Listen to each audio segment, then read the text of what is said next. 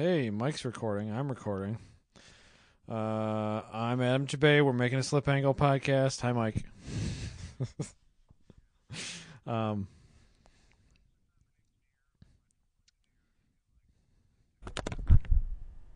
Okay, I'm recording now.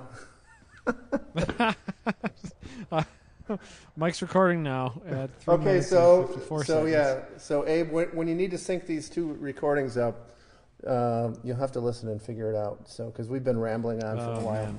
We're making Abe work now. Yeah, It's about 3 minutes and 50 seconds. I'll make a note in an Abe text right now. yeah. You know what? It's funny. We were just talking about how I'm intimidated by this stupid little recorder I got off of eBay, and sure enough, the first time I use it, I screw it up. There we go. Are you sure you're recording right now? Yeah, it's counting up. I'm 41 seconds into it now. Oh man! All right, we're 41 seconds into the show. Yeah. I'll tell Abe. I just made a note for Abe to chop off the first 3 minutes. You know what he should do? He should include the first part where no wait, I wasn't talking about how I'm on. Yeah, that wasn't recorded. So, oh well. Yeah, I guess I probably did most of the first 3 minutes talking. Yeah. Oh well. So anyway, I'm sitting in my RV right now in the shop because I got it all gutted and apart, and I have to go camping in 3 days. So Yeah. I have a long 3 days ahead of me. Yeah. I saw on your Facebook or Instagram or whatever about the ceiling you're putting in, and that's looking I pretty think that good. was in our rules committee chat actually. Maybe. Yeah. That's cool. You know, Yeah, I pulled all the old gross carpet off and did the beadboard. So. Yeah, you know, and the danger is when Tina sees, Tina, my beautiful wife, sees, those posts where you make an old RV look fantastic. And she says to me, well, we should fix up an old RV. And I'm like, yeah, why don't you just do that for me, Mike? Let's do it together. It'll be great.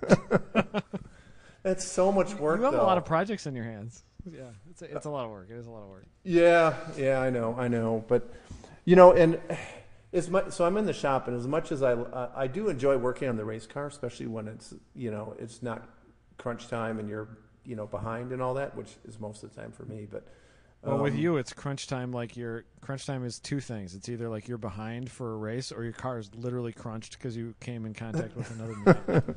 I don't like that crunch time as much. But lots of different types of crunch time. They come in all flavors for you. Yeah. So yeah, now kind of like the season's mostly done. So the car's on the lift, and I'm kind of looking at it, going, well, got to fix that, but I'm not in a hurry. So now all of the belated maintenance on all the other cars, the daily drivers and stuff. And now I remember like how much I hate doing even mundane mechanical work on cars that aren't race cars. Like it's terrible. It's terrible. Yeah, for some reason, like I don't mind at all. Like just okay, we got to take the engine out of the race car, and I got to like tear this apart and do that and put it back together, and then I do something wrong, I got to take it out again, and it doesn't seem too bad. But like I just did, rear brakes on this 2009 Matrix that I've been driving around, and God, I hated that job. It was horrible. It's the worst. I like recruited my brother when I had to do like a timing belt water pump on my wife's Civic. I was like, dude, you did one of these before. It was like a gen of Civic I've never done, like a 03 to 07 or whatever. And I was like, you've done a couple of these. Just let's do it in your shop real fast. It'll take us like 2 hours. It took us like 2 hours, but like that was a project I did not want to do by myself at all. Yeah, but I've had 14 engines in my car. Yeah, it's.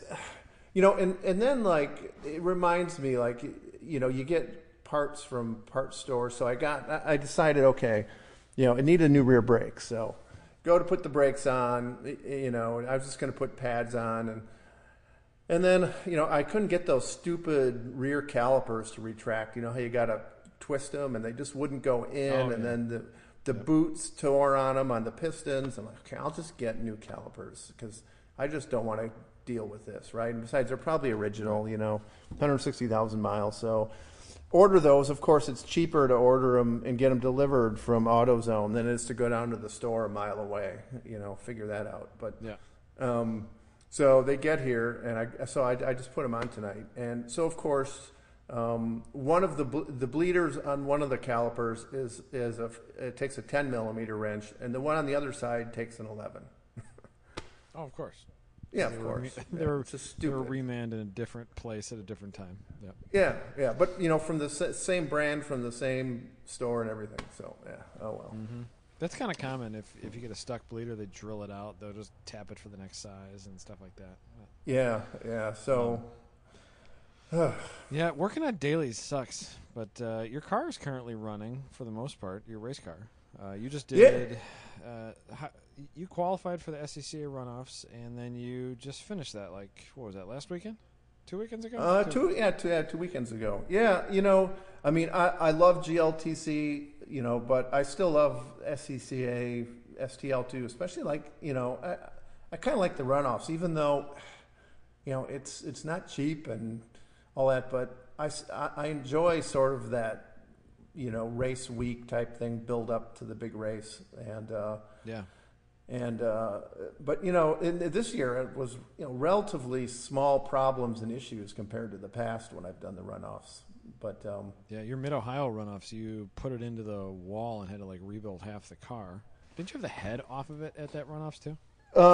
Yeah. So on that one, I think it was like 2 laps into the first qualifying, all the valves in the head got bent because the timing belt broke because this bolt in the inner timing cover just kind of fell out. Probably my fault. Jeez. But still yeah, and then got that going, put a new head on, courtesy of Greg Amee, who had one in his trailer. So so he saved my day there, and then got that on, and I think the next qualifying out was doing pretty well, and then the left rear hub broke in, at the right hand sort of compressed uphill before the jumpy thing that goes into Thunder Valley. Oh, it was right there. I thought it was just after Thunder Valley. No, it was when you turn into it, and you know how like it, the car gets all loaded up because it compresses, and right when it's all loaded up, the left rear hub broke, so it just spun off there into the wall. Yeah, that's a bad spot. That's a fast spot, like shift to fourth kind of stuff right there. Yeah, it's fast, and it turns out the tire wall isn't as far back as you think it is. No, it's really quite close. Everything is like quite close in Mid Ohio. There's not a lot of areas where you can have bad days. Yeah, that was your old car though. Yeah, and what's funny when that happened is I thought. By the way, I think I wandered away from the recorder for a little bit, so I might have just gotten. I got to be more disciplined here. But anyway, how long is your microphone cable? Well, I'm using this has the built-in microphones. The external microphone I got with it when I tested it didn't seem to work very good, so I'm just using the 2 little mics sticking out the top of the thing. Anyway, keep those levels good though. Yeah, I know. Keep the hello, levels. Anyway, but yeah, when that happened, it was funny. So wiped out the car, got out, went to the corner station, and looked out there, and I thought I just lost it, and then I look, and the wheel and tires is laying out in the sand pit. I'm like, oh. Yeah, it took, it wasn't like 5 minutes later until I realized like the wheel fell off the car, and that's why I crashed. You didn't feel like pop off and stuff, or? The hub, it broke right at the flange, and it just broke. So the whole wheel and hub and everything came off and tore the brake off the back and everything. So everything was too violent for you to like feel it fold over. Yeah, it just felt like I maybe overdrove the corner and the back end broke loose. It wasn't like violent or anything. It just felt like I just overdrove it and the back end went around. But you got it back together, and I think Bowie and Giles and I did a sort of a broadcast or podcast during that runoff. So that was kind of yeah. So I want to do that again next year up at Road America. That's one of my goals is to go to Road America and do a bunch of podcasts at Road America. Yeah, because Road America is fantastic, but yeah, the runoffs this year were so much easier. The only issue I had was I put a new engine in. Blake built me a new motor just before the runoff, so put that in, and for some reason. When I got there, and it only had dyno time on it, and when I was in the right-hand corners where the car kind of rises, where it rises, which is like, the rising S is all the right-handers, the VTEC was kicking out. And yeah, that's so weird that it's a right-hander too.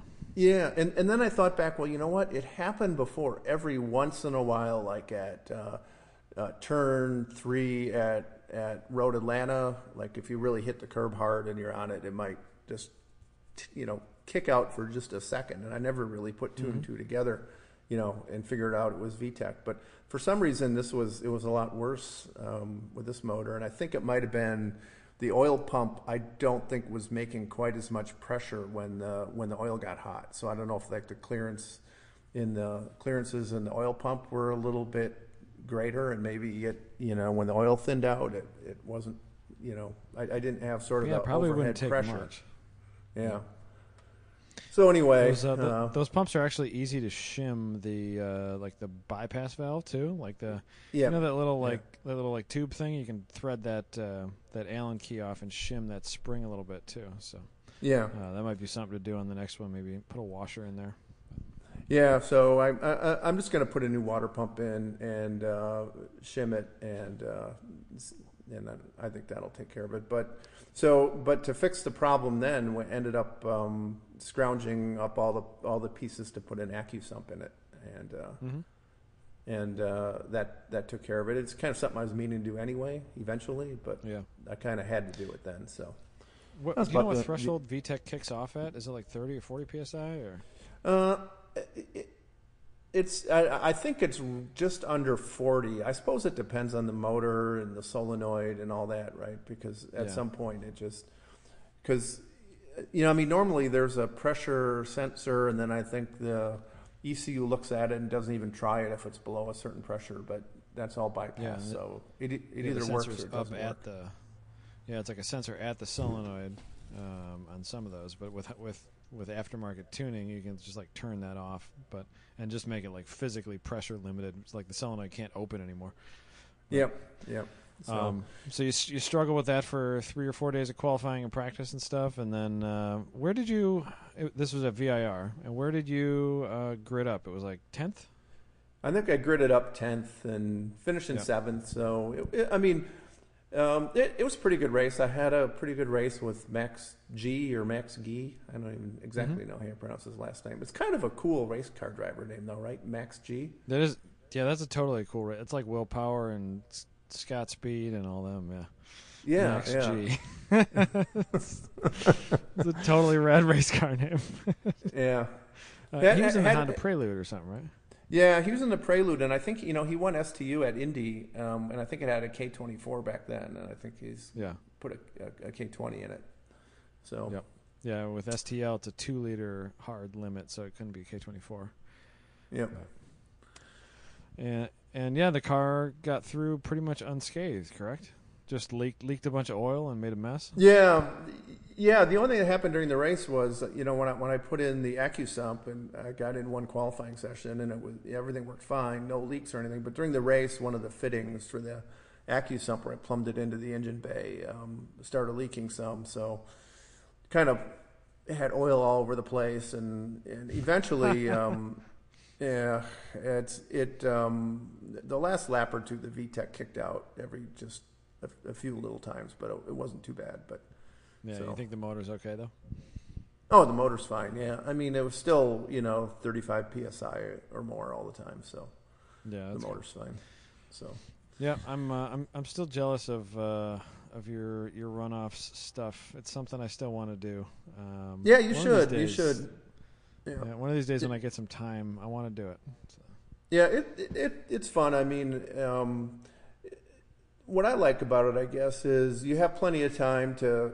Well, if you're not working on your car all the time, you have plenty of time to socialize with all the other racer friends that are congregated there from around the country, and you have all week to do it. So.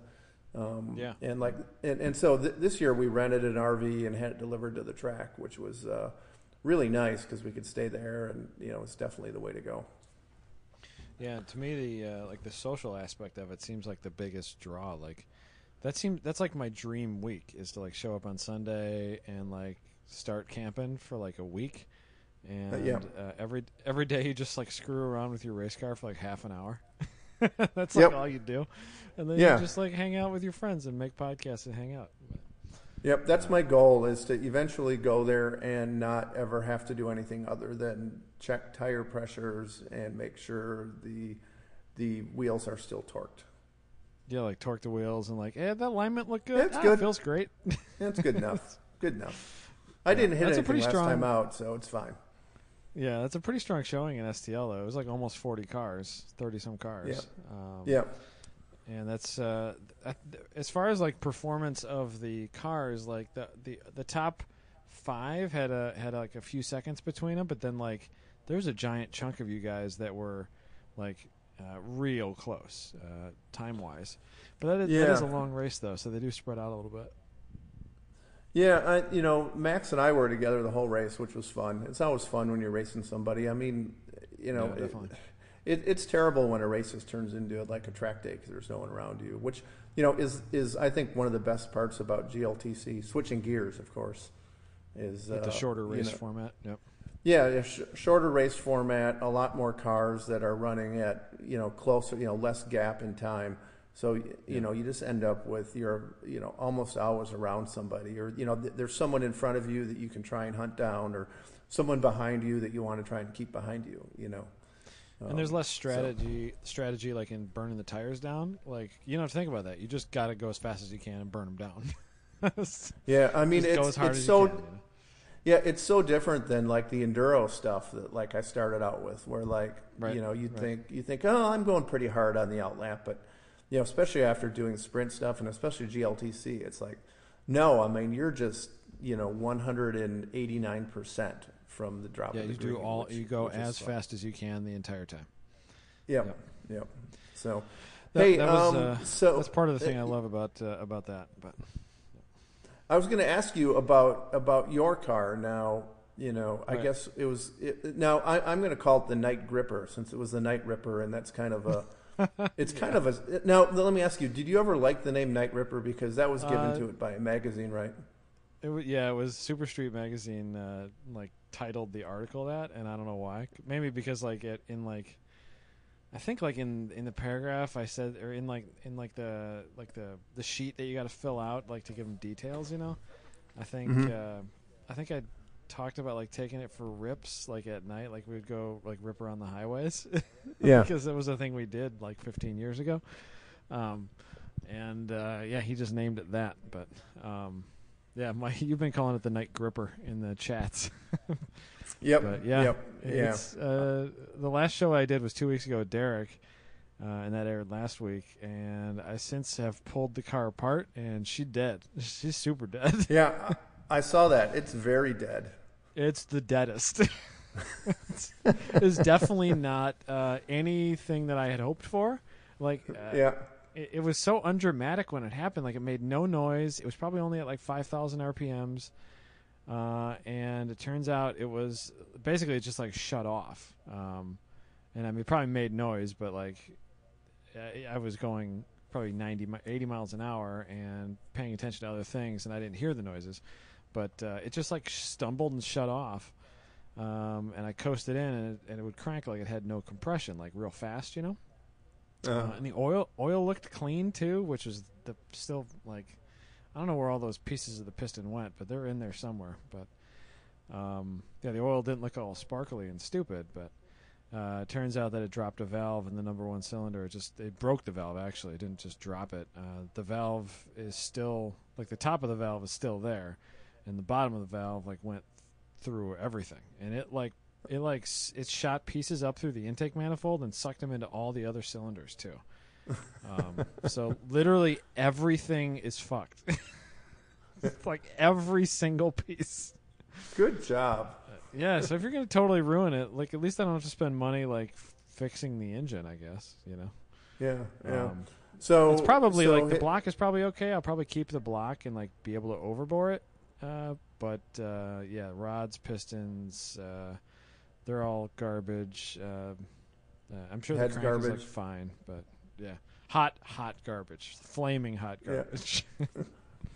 So, have you decided if you're going to do another D series motor, or I know you've been kind of going back and forth on what direction you're going to go. I think I have decided that I am going to do a factory version of the same engine that was in there, just a totally stock version. And that engine wasn't actually that unstock. It was a factory rebuild bottom end. It was a JDM D15B VTEC, which is basically like a slightly different stroke D16 Z6, so single cam VTEC, like what came in like the 92 to 95 Civics here, which is like probably the best D series single cam head.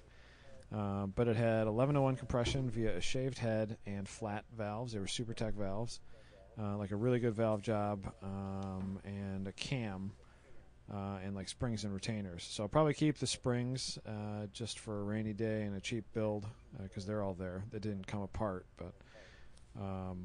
And then the cam probably is fine. I'll probably not use that. I'll probably just throw the factory cam in or leave the factory cam in the next one.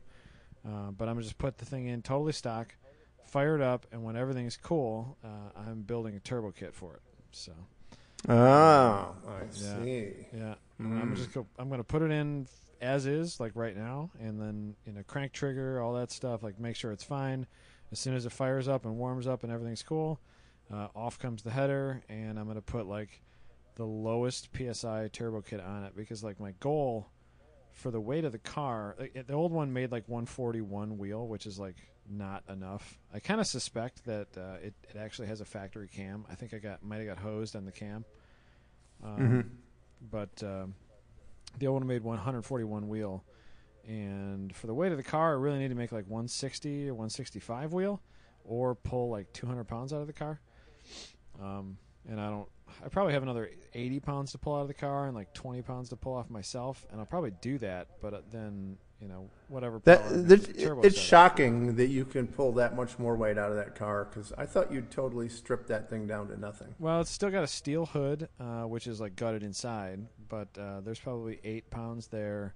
It still has factory glass and factory windshield. So the back factory glass is maybe 25, 30 pounds if I go to 1/8 inch Lexan. And then the rear tailgate, like trunk thing, is all factory, not gutted at all. And I have a gutted one that I did years ago that was like 35 pounds lighter, 25 pounds lighter, I forget. But there's like it's like all little things here and there.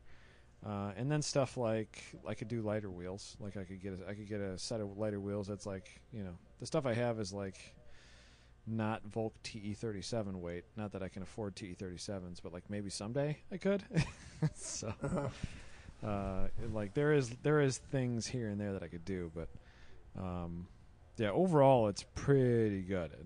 It weighs under 1,800 pounds without me in it. So you think you could get it like down to 1,700 dry? I would love it with fluids to be like 1,750. Like with fuel in it, it's probably just over 1,800 right now. So with fuel in it, if I can get like another 50 pounds out of the car, and maybe 20 pounds out of me, I'm working on that. I'm down like 10 pounds in the last 4 weeks. So trying to get a few pounds out of me and a few pounds out of the car, and doing a turbo kit is probably going to add, I'm guessing it's going to add 30, 40 pounds to the car too. Maybe 50 pounds with like a intercooler and a heavier turbo manifold and a turbo, and I'm planning on doing an air to water intercooler, but I might not just because of the weight. But if you're not looking to add that much power, would you even consider not doing an intercooler? I know the what's the Lemons team out west that runs the Miata? They've just run like a low pressure turbo with no intercooler or anything for years. I've thought about it. I've thought about doing that and running it on E85 because E85 burns cooler. So I might. It'll be like a trial and error dyno tune setup. I might like build. What I really want to do with the fuel system is it's got a Haltech in it, so I can run a flex fuel system. I really want to get a flex fuel sensor, which is basically like just a GM flex fuel sensor, and then wire that in so that I can kind of run it out of 93, just pump a bunch of E whatever in there and just have it sense it. I don't really want to be testing ethanol and all that jazz. or buying it in like a 55-gallon drum. That sounds like my own personal hell when I'm trying to like organize the race weekend. I don't have time to be testing fuel, you know. Yep. But yeah, so I've thought about that. A couple of dudes on one of the Grid Life GLTC chats. There's like too many of them now. A couple of dudes were talking like, yeah, just run E85 and no intercooler. But yeah, intercoolers are really cheap. They cost like $8 now. So. And I have an air-to-water one that is real compact, but all the system and stuff for air-to-water would kind of add up. So that might be kind of silly, but like all the water weight and like the cooler and like a little radiator. And I know you're Mr. Lightweight, so yeah, I really do want to keep it. No I want to keep it light. Well, the only problem with that is we run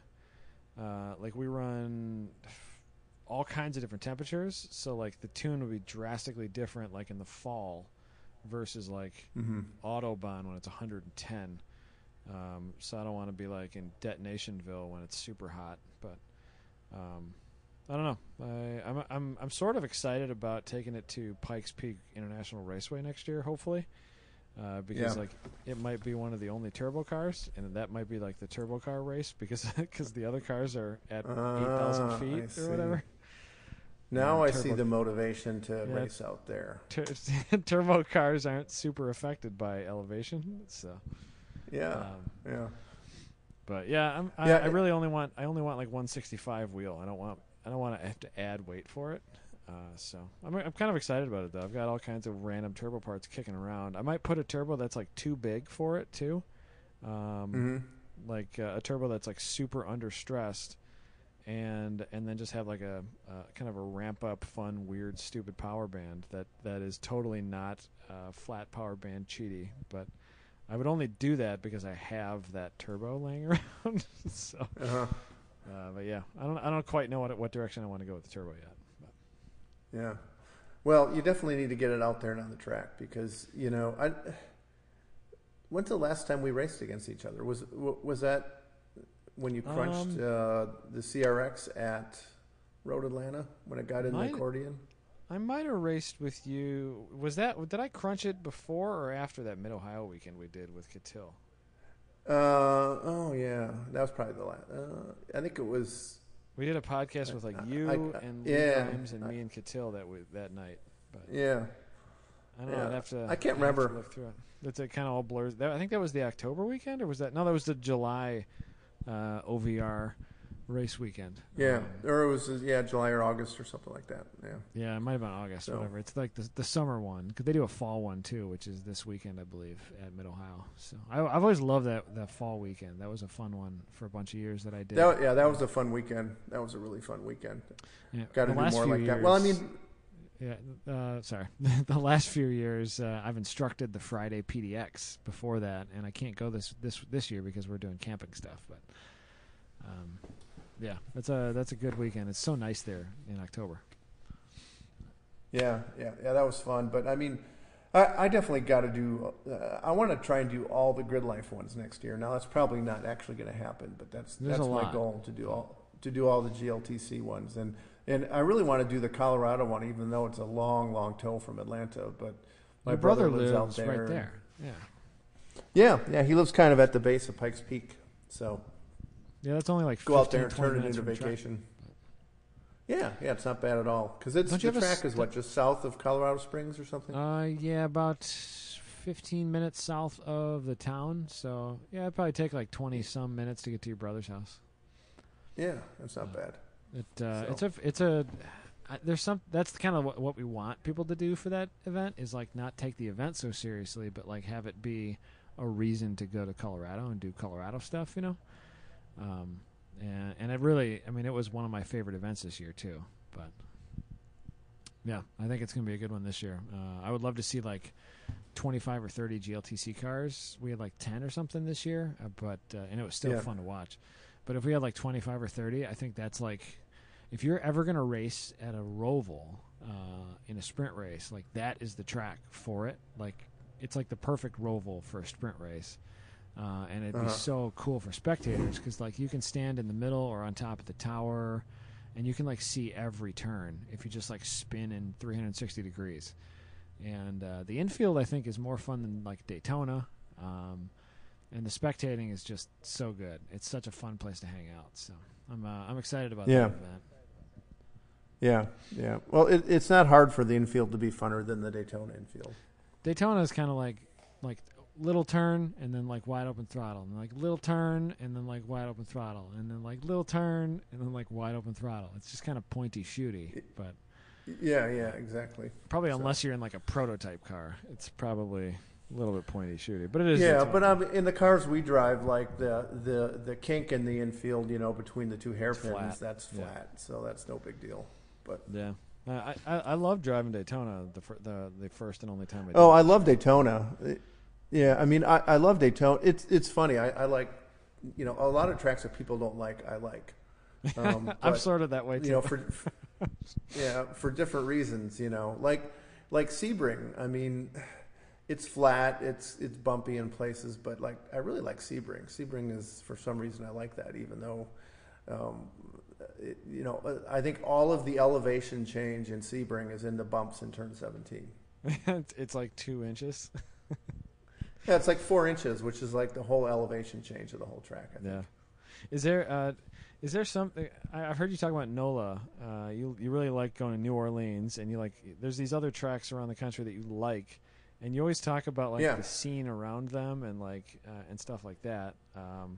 Is there something about the actual location of a track that means as much to you as the track? Yeah, well, like NOLA, I've been there, I don't know, 3-4 times for like SCCA majors, which I don't think they have there anymore. But we would actually, that's when we started staying in the trailer when my wife and I go there, because there's so much good food there. So like we would say, well, if we stay in the trailer, that's $150 we're going to save. So we're going to go out and spend it all on a nice, like decadent, like really good dinner. And we do that like every night. Yeah. And so like New Orleans is great. And, it'd be great if Grid Life can go down there. And I know I've been bugging you about that, but that'd be cool to do that like in like a February or something. And everyone in the Midwest could get out of Chicago and that area. It'd be nice down there, and go down there and have some fun. And the track is like, 20 minutes from all, the middle of everything in New Orleans. So it's easy to get to. They actually just emailed us like last week. So no, that would be cool. I think that would be a really good draw. I mean, as you know, I used to live in Chicago, and if I was stuck in Chicago and it was February or March and I could go down and race a car in New Orleans, I'd be all over it. Yeah, I'm thinking like midwinter, early winter, like that. That's the direction you want to like, and that'll also make everybody build their cars earlier and like think their builds through, and like just give them a reason to go somewhere, Yeah. And maybe it also would be kind of a connection to like some of the southern audience, like with the Road Atlanta audience that we've built. Like it'll be a little easier for them to get there too, So. Yeah, and it's not that far from the Midwest, so I think that would be a cool track if you guys can go there. Yeah, it's not a terrible drive. It's only like 10 hours. So. Yeah, and the track is decent. I mean, the facilities are nice. That's what the track I'd say is pretty good. There's tracks I like better just from the track point of view. The first half of it, when you're kind of going from the starting line out to the far end of it, it's okay. But then the back part, there's like these S's, and those are a lot of fun. They're like, like in my car, it's just barely flat. Yeah. If you do it perfectly, which is like the perfect kind of S's, right? Like where it seems like kind of a Miata track. I think that's what you've said about it too. Like it's a really. It's like a perfect track for like a GLTC spec Miata STL level car. Yeah, it's a great Miata track because it's a lot of handling, and going out onto the front straight, there's a long sweeper. So I mean, if you can, relatively tight, long corner going onto the front straight. So if you can carry speed through there, power isn't quite as important. But then the back section is all handling. Yeah, so it looks fun from watching in-car video and stuff. So. Yeah, we'll see if something Yeah, happens yeah. there maybe someday. That could be a cool way to start the year and not like a million miles away. But like everybody in the performance industry that we talk to, like all the partners and companies and all that stuff, they're all like, "Hey, you guys got to just come to California and do a whole season in California." And we're like, "Man, it's so far away. It's so far away Yeah. from everything we've built." But that is where like the performance industry lies. Unfortunately, we'll see.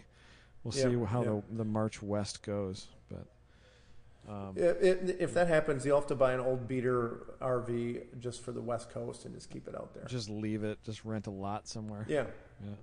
Yep. Get a lot. Get a trailer and just have a West Coast have a West Coast contingent of myself and fly out. Yeah. Yeah. Find something So- basic that you can start with a can of starting fluid. Mm-hmm. So What, and the other thing I've been working on is, well, I haven't been working on it, but I've been working on trying to get the Cobra resurrected.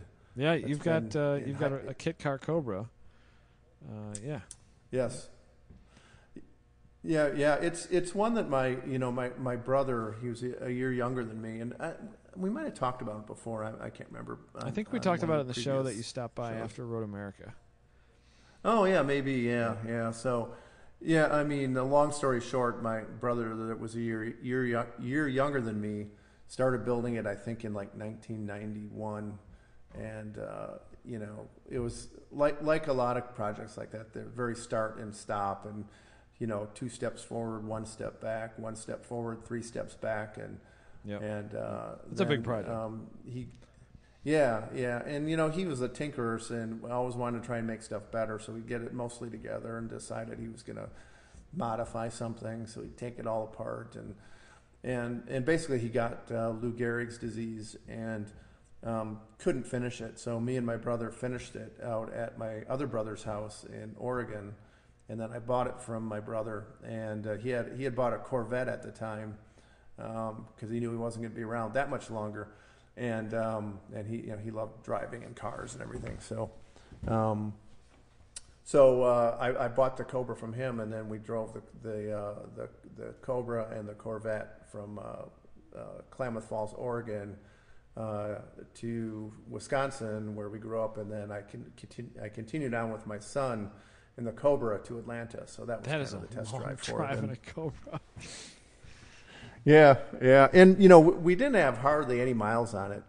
Right. We had done like one autocross in what was the town just west of Klamath Falls in Oregon. There was like a go-kart track, and so we did an autocross there, and had to replace the pilot bearing in the flywheel,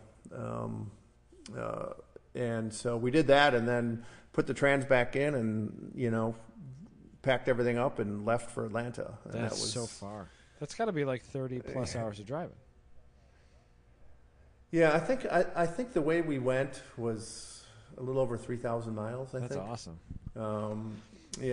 I think we were like 4 days on the road, and a couple of layover days here and there. But it was great. I mean, what we left from Klamath Falls, which is in kind of south central western Oregon, and just cut over on a kind of there aren't any real roads, back roads to Montana and over to Yellowstone, and we didn't hit any interstate until actually almost South Dakota, I think. Really?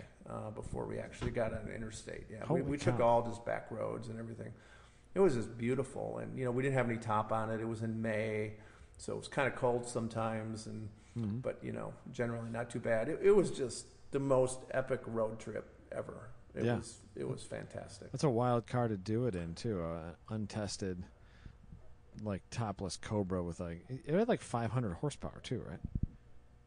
Yeah, the motor was supposed to be 500 horsepower. We just kind of, my brother had built the motor, and it had been kind of mothballed for 10 or 12 years or more, and when we finally got it in the car. And so we just bought a new carb and threw it on it, and it fired up and ran. So we drove it, and didn't really tune it or anything, right? Just it ran, so it was time to go across the country in it. And so you're putting a new engine in it because it had something happen with the valves, right? Yeah. So we got back, and my brother was, going downhill pretty fast. With Lou Gehrig's, you just can't. You lose all muscle control of everything, right? Yep. And so I thought, well, I'm going to take it to a track and put a camera in it, video camera, and just get some footage. So I brought it to the Little Talladega track, which is, that kind of, it's in Alabama.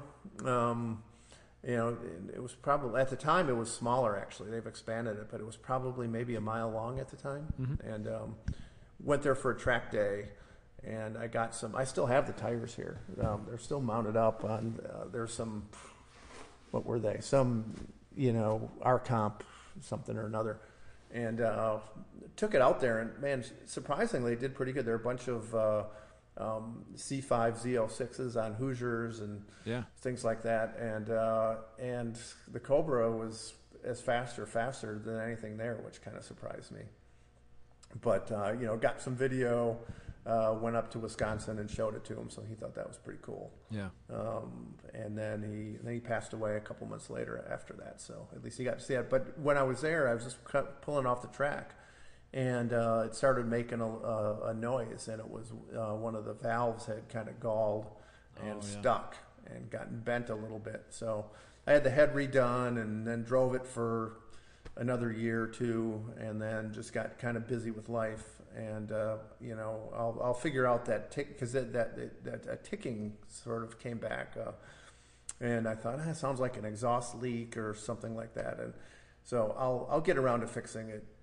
Soon. Well, soon is 10 years. 10 or 12 years later now. Yeah. Yeah, it still sounded pretty good at your wedding, but you could hear it wasn't like 100%. But. Yeah, it was far from 100%. But so I brought it to my friend Scott, who runs a business auto shop called Checkered Flag Automotive here in Alpharetta, and it's so cool going into a shop because, essentially he does, any auto repair work, and, he's got a couple of mechanics. They've been doing it forever, but he's into MGs. He autocrosses MGs. He's got the coolest MG autocross car that is just totally badass and looks really cool. And he's got he has an Expedition tow vehicle that, he pulled out the motor and built like some monster twin turbo, Ford motor to put in it, and built up the trans. But it looks like totally stock. In an Expedition? Something like, it's like 900 wheel horsepower or something stupid. That's his tow vehicle. I mean, so that's the kind of stuff he does. Well, now he's getting in all kinds of muscle cars that people have him fix up, and just you never know what you're going to see there. And so, I didn't have time to fiddle with a Cobra, and I got rid of my old Grand Am finally, and so I thought I'll take that money and throw it at the Cobra and get it running. So I brought it down to Scott, and he started digging in it, and he goes, well, the heads need to be redone. Really, it looks like it needs a rebuild, and it was a 408 cubic inch Clevor, which is a Windsor block and Cleveland heads, which back in the day, before they, there was a big aftermarket heads available for a lot of the V8s, like the Windsor motors. What people would do is they'd take the Cleveland heads from the Cleveland motor and bolt them onto to a Windsor block, because the Cleveland heads breathed a lot better. Okay. But to do that, they would bolt on, but the water passages didn't really match up. So you would drill water passages in the head, and you'd have to, fiddle with it, and all kinds of dumb stuff. Then, and then there wasn't an intake manifold that fit, but there was an outfit down in Arkansas that cast up an intake manifold. So my brother got one of those, and it was a budget. The motor he built was a budget. A motor that people would build for late model stock cars. Okay. And so he saw the article for it in some stock car racing magazine. I think I still have it in all the pile of stuff he gave me with the car. And so basically it has the connecting rods are from a Chevy 6-cylinder motor, and the pistons are from something else. And it's really kind of a bastard 500 horsepower Ford V8 that from back in the day that you could build for almost nothing. Yeah, so you build this rad engine out of a bunch of throwaway or cheap parts, but yeah, because that's the kind of guy my brother was. Almost silly to try and like put pro machine money back into that, though. Yeah. So and so what it came down to is, do you rebuild that, and then you still have the kind of this bastard motor that it's going to be hard to do anything with it next time it needs work, and then Scott goes, but that Mustang that was here, it was like a 68 Mustang. He said, that guy wants a new motor. Mm-hmm. He said, but the motor he's taken out is fantastic. He said, he's crazy. I don't know why he wants a new motor. This motor was built like 8 or 9 years ago for this car, and he had all the information on it. Some local builder here in Chicago that has a good reputation, builds good motors. And he said like it was to build the motor back then was like $12,000 for the motor, and it was like 560 some horsepower. Had some big Lopi cam in it, and so he said he'll probably take like $3,000 for it. And I said, well, ask him if he'll sell it for $2,000. So he said yes. So that's right. I'm like, okay, well, we'll put that in the Cobra. But then there's, as you know, like with any project, any race car project or anything, like it's never just the cost of the motor. Yeah, those have the different heads have different headers and ports and stuff, right? Yeah. So this is a 408 cubic inch Windsor motor with aftermarket heads. It's all, he said like the crank in it was just crazy expensive forged crank, mm-hmm. forged everything, top of the line everything in the engine. But it's another 408 cubic inch, so I don't know if it's bored or stroked or both from a standard 351. But anyway, so that is going in it. But then like the headers that go on it, so it has like these headers that connect the exhaust ports up to the side pipe collectors, right? Mm-hmm. And so he's fabbing up new ones of those because the old ones won't work because the exhaust ports are totally different. Yeah. So the cost grows, and then it was geared for originally my brother geared it for a Ford top loader. Oh, that's which right. is not an overdrive transmission. Yeah. And so we put a T56 in it, which is like fifth and sixth are both overdrive, and sixth is like a 0.62 to 1 ratio. So basically with the gear that was in it, like, red line was like 305 miles an hour. Or something if you could get it there, it would go really fast. Yeah. So when we were cruising back through Oregon, you're just in the middle of nowhere. Like no one lives out in the high desert in Oregon. There's just nobody. And it's just these straight roads. And what we figured out is you couldn't shift into sixth until 120 miles an hour, and then the RPM was so low you could barely hold it there. So you had to like redline fifth gear and shift to sixth at like 150. Yeah, and then it would probably pull it. But the car. Those old cars, the aero was just terrible in them. Yeah. The front. There's loads of front end lift, and they're not. It's my STL Civic is way more fun at speed than you probably wouldn't want to go 150 miles an hour in that car. Yeah, I think on the way back we got it up to about 130, 135 maybe. Yep. But the front end is getting real light, and you're like, nah, not fun, not fun at all. No, just not what it's designed for. Because the ones that were designed for that had different parts, and they were probably scary too. Like the original race cars. They probably were. They were probably. They probably sucked that's why Well, that's why they put the Daytona. They built the Daytona body for the Cobra, right? It's just because the aero was just so much better. Yep. But so yeah. Anyway, that's going together, and then so I told Scott let's re-gear the rear end, and so we figured out what ratio to put in the rear end, and he pulls it apart and he goes, it's got a Ford 9-inch in it, so it's got a solid rear end in it, and he goes, wow, he said, this has an open diff in it. That's not what you want at all. I never knew. No, so it's getting a proper diff in it with proper gearing. What kind of diff are you? So putting, you like a know, rocker or something, or I think it's an Auburn, Oh, yeah. some Yeah. clutch type normal. I mean, I'm so used to front wheel drive stuff now. I've forgotten a lot of the. there's rear so wheel drive many lingo options though. from- Like I was looking through a Summit or Jegs catalog or something like that the other day, and like, man, you could build a totally rad, amazing Mustang for like, and there's so many options, and you can just order everything. It's so cool. Yeah. I mean, yeah. Speaking of Summit, it's like just before you called, I was of course ordering something from Summit, and I used to think, well, $100 I get free shipping, but it's like every time I like open the computer for Summit, it's more than $100. Of course. Yeah. But You can just buy, yeah, buy it's- good it's- oil. I mean, and it's they're- more than that. yeah, when we were building the Cobra, so my brother lived outside of Klamath Falls, but kind of in the middle of the national forest. Nobody around. And Summit, I think, has a warehouse in Reno. So I took like a 3 or 4 weeks off of work to go out, and we were just going to finish the Cobra. Right. Because, we had to get it done. And so every day, and, he didn't have no phone line. He had a satellite internet connection where he lived.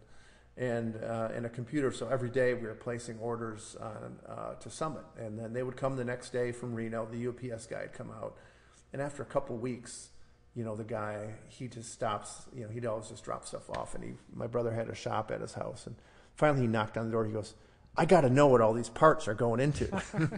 he was a car guy. He's like, "You got to tell me. It's killing me." He's sick of seeing all these cool Summit boxes. Yeah, I was driving him crazy. He had no idea what was in the shop. Yeah, I wonder how many car guys actually are UPS guys, and they just like, oh, what is this? Oh, I'm so jealous. Driving around this dumb brown truck all day. Can't work on my own car. Yeah. Yeah. Well, it's funny at my house. So I have you've been to my house. There's a shop, and then the house is up the hill, and a lot of the delivery drivers now, if they see something that's like from Summit or obvious car thing, they just leave it in front of the shop door. Otherwise, they put it up on the front porch. Did they actually drive up into your driveway? Yeah. They'll drive up the driveway, and then half the time the Summit boxes end up in front of the shop. Your driveway seems a little bit hard to turn a UPS truck around in, though. Oh, they've gotten pretty good at it. Yeah. They know me. Yeah, you got a long enough driveway with a steep enough angle that you wouldn't want to like hike into the house from the street. But yeah, it's a hike. Well, and my driveway was why we talk a lot about RVs, and I really want to get one, but it's like I realize like if I have an RV and a trailer, it's like how am I going to get everything turned around and make that corner by my shop to get back down to the road? So it's like I can't have like a really super long rig. No, you'd have to get right like now a small my one at best. Yeah. So, but you're converting me to the whole RV thing. So I mean, they can be a lot of work to like to redo and stuff. But like once you know it, like it's kind of like it's just like having a truck, but you can like live in the truck. So just gotta like get it to that point where you're like, oh, I know how to fix that, and like in 30 seconds you zip that thing apart. You like fix the thing, but like it's like a lot of dumb little poorly made things that cause problems, but they're all easy to work on, really. Yeah. You'd if you had a big one, you'd have to have some way to disconnect it and then park the trailer, like have a forklift or a four-wheeler that you could like move your trailer around with. Yeah, that's just too much work. So I think I'll just stick with the small one. Your new trailer is pretty rad. So. You bought you got the best deal ever on one of those. Yeah, I know. It's one of those. I could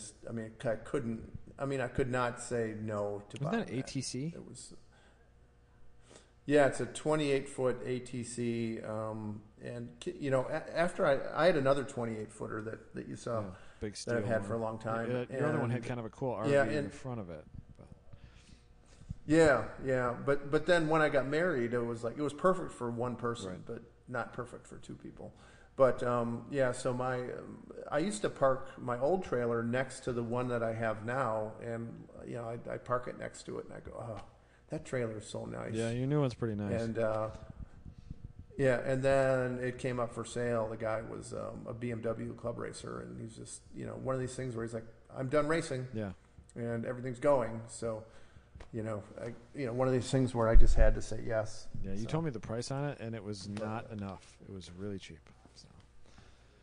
Yeah, I mean, even if I would have bought it and just flipped it, which is what I thought I was going to do, Right. and I thought, well, I can always flip it, but, why don't I just sell my other one, which I told you where my other one ended up, didn't I? Didn't it go to Did I tell you that? Australia or something? Australia, yeah. So I sold crazy. my 28-foot enclosed. Yeah. Is it even there yet? I have no idea. So and I think the guy found it on Track Midwest, I think, or something. Which he's not a race car guy or anything. Bizarre. It's this guy from Australia, and his wife is from the U.S.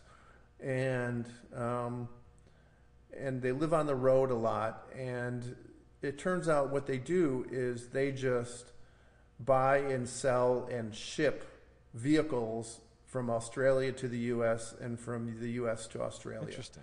And then so they have like a warehouse in Virginia, and then they transport motorcycles around, and they just sort of move vehicles around the country and between Australia and the U.S. So he bought. So he came to pick it up, and he was driving like a truck with Oregon plates. It was like a Ford turbo diesel from what's the style? Probably the early 90s, like a square maybe? body. Something Yeah, like that. big square body. Yeah, square body with a Gale Banks, sticker on it. I mean, really cool looking Yeah. truck.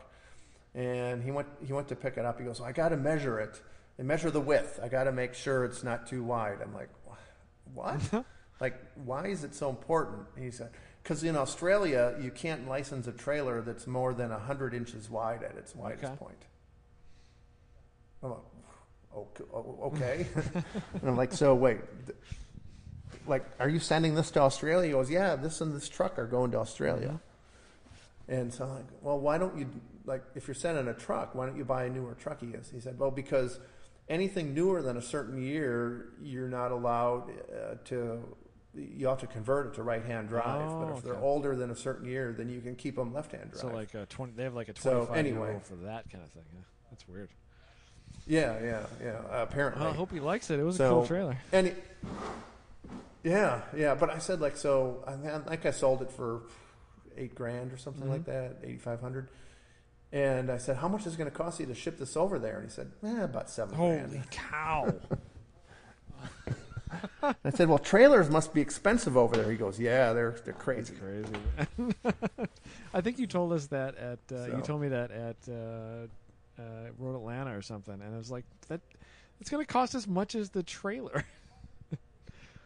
Yeah, I mean, it still doesn't make any sense to me, but he figured out what they're going to have to do is take the little like mini fenders off that stick out like an inch or two on either side. That would do it, huh? Because that made it over 100 inches wide. So, and all of them, the newer trailers are wider than like mine was, right?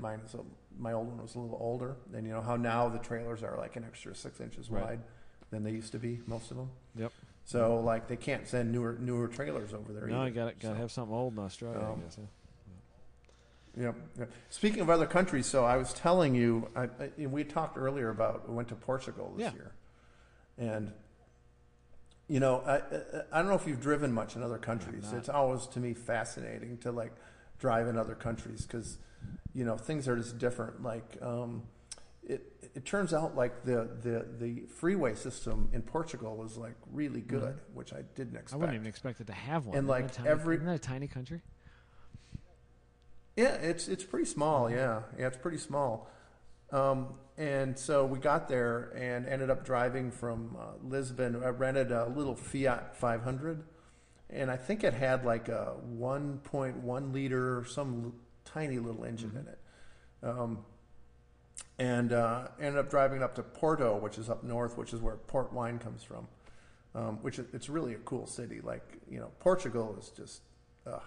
I mean, we'd never been there, but the place is pretty. Yeah, you were sending pictures when you were there. But anyway, yeah, and like all of the road numbers are like really like the numbering system is strange. You know, I can't remember what it is. Like there's like MA roads and just all these different kind of roads. So I got on the internet and I looked it up, to kind of learn about the road numbering and the toll system and all that. And the one of the things that came up was that Portugal, there's like some Michelin survey of like the best road systems in the world. And a couple of years ago, Portugal was rated as having the second best road system, highway system in the world. Really? Who's got the best? Yeah. I don't know. I don't know if it's Germany. I don't really know. Yeah. But I mean, they said Portugal was like the second best, which I kind of believe actually after driving on it, because the freeways are just fantastic. The secondary roads are, really good and beautiful, and and they've had like this master highway plan. Like every 20 years, they revise their master highway plan, and they've been doing this since like the 30s or the 20s. So, it turns out they have like this really, really good road system, and the drivers, like it's. Tell you, if people from Portugal drove here, they would just go bananas, because the freeways aren't like, they're like 3 lanes wide. There's not hardly any cars on them because tolls are really expensive and gas is insane. Right. Like we drove from Porto or Lisbon to Porto, which is a couple hundred kilometers. Right. I don't know. It's like a 4-hour drive on the freeway.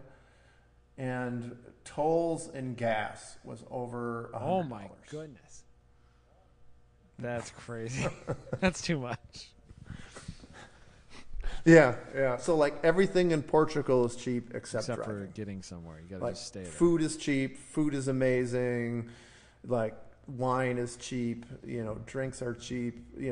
Lodging is incredibly inexpensive. Like everything is cheap. But it makes me want to go though. Driving is expensive. Yeah. Oh, it's cool. Everything cool. in the south side of Chicago is expensive, except for even driving. Even driving is expensive. So, I would love to go someplace pretty where everything else is cheap except for driving. But, well, I think we made a podcast, Mike. We've been going for over an hour. Yeah, we got to work on our projects too. Oh, so. I guess we have. Are you still recording? You better be recording. Yeah. Because I'm not redoing this. This was too. I better be recording. We're at 1 hour. 2 minutes, maybe? Yeah, the counter's going. Good. As long as the counter's over an hour. And then you started a few minutes after me. So. An hour and 2 minutes and 7 seconds about right now. Yeah. All right. Well, where can people see all your exploits? On Instagram or on this forum that shall not be named? Or yeah, I mean, I'm AutoX Mike is I've been using forever. AutoX Mike. Yeah, people don't need to find you. You're my buddy, Mike. You don't need any more friends. Just be my buddy. Yeah. No, and by the way, if anyone wants to buy a 2007 Civic Si, I'm thinking about selling mine. You're thinking about selling. What was that thing called? It had a. That's a Scorpion. That's Scorpion because. Yeah. Because it came. Mike buys the crappiest, most awesome dailies. Yeah, so this one, the engine blew up because it had this cold air intake in it, and someone drove it through like a mud puddle or something. Yeah, hydrolocked it, and so they dropped it off at a mechanic who put in a motor from like 80,000 miles Civic Si. And then the guy couldn't pay for it, so I just basically gave him some money for it and had to go get a new title issued for it. But it had on the left front fender, it had a big white vinyl Scorpion. Did. I think it still does, right? Yep. No, I took it off. You took it off. Tina made me take it off. Well, I was worried that if I left it on there, I envisioned that I'd go to the grocery store and I would park it. And then the guy that used to own it would see it there with the Scorpion on it and get all pissed off and trash it. Or he'd have the key still and would steal it. Yeah, and it would just disappear. Yeah, I didn't even think of that, but yeah. So the Scorpion. That's too bad. Well, let me know what you want for it. I got a lot of friends in the Honda world, so. Yeah, and it's all rust free and everything. I mean, it's got the typical totally shitty Honda paint. Yeah, it was pretty tattered up on top. But I drove it. I drove it the weekend of your wedding, and I think I took it on track for a couple of sessions. I think I took your son out on track in it too. It drove like a. Those things actually hold up really, really well driving wise. They're just nice cars. And they're dirty cheap now too. Yeah, I really like it. Yeah, I mean, and they're getting cheap. I mean, I like it, but we're thinking about getting rid of the Tina's Matrix that she's had forever, and maybe I'll get something that's maybe a little bit newer and nicer, just as a daily. But well, you do spend a lot of time in the car too. I'm trying to cut down the number. Yeah, I'm trying to cut down the number of vehicles I have, because like at one time, not that long ago, I think I had 8 vehicles sitting around here. So. Too many for 2 people. Pretty soon you'll have a running Cobra, so that'll be a fun, beautiful day car at least. So. Yep. All right, well, I'm going to work on my RV, and let's hit stop on these recorders, man. Okay, I'll hit stop. I got to figure out how to hit stop, but I think I just hit that red button right there. Hit the square one. Square one. There's no square button on mine. Well, whatever makes it stop. I'll figure it out. Okay. Slip Angle was created by Austin Cabot and Adam Jabay, co-hosted by Derek Yarbrough, and production by Abram Schmucker, who mixes all of our terrible audio. If you like the show, please rate us and review us on iTunes, and come and find us in the pits at a grid light to say hello.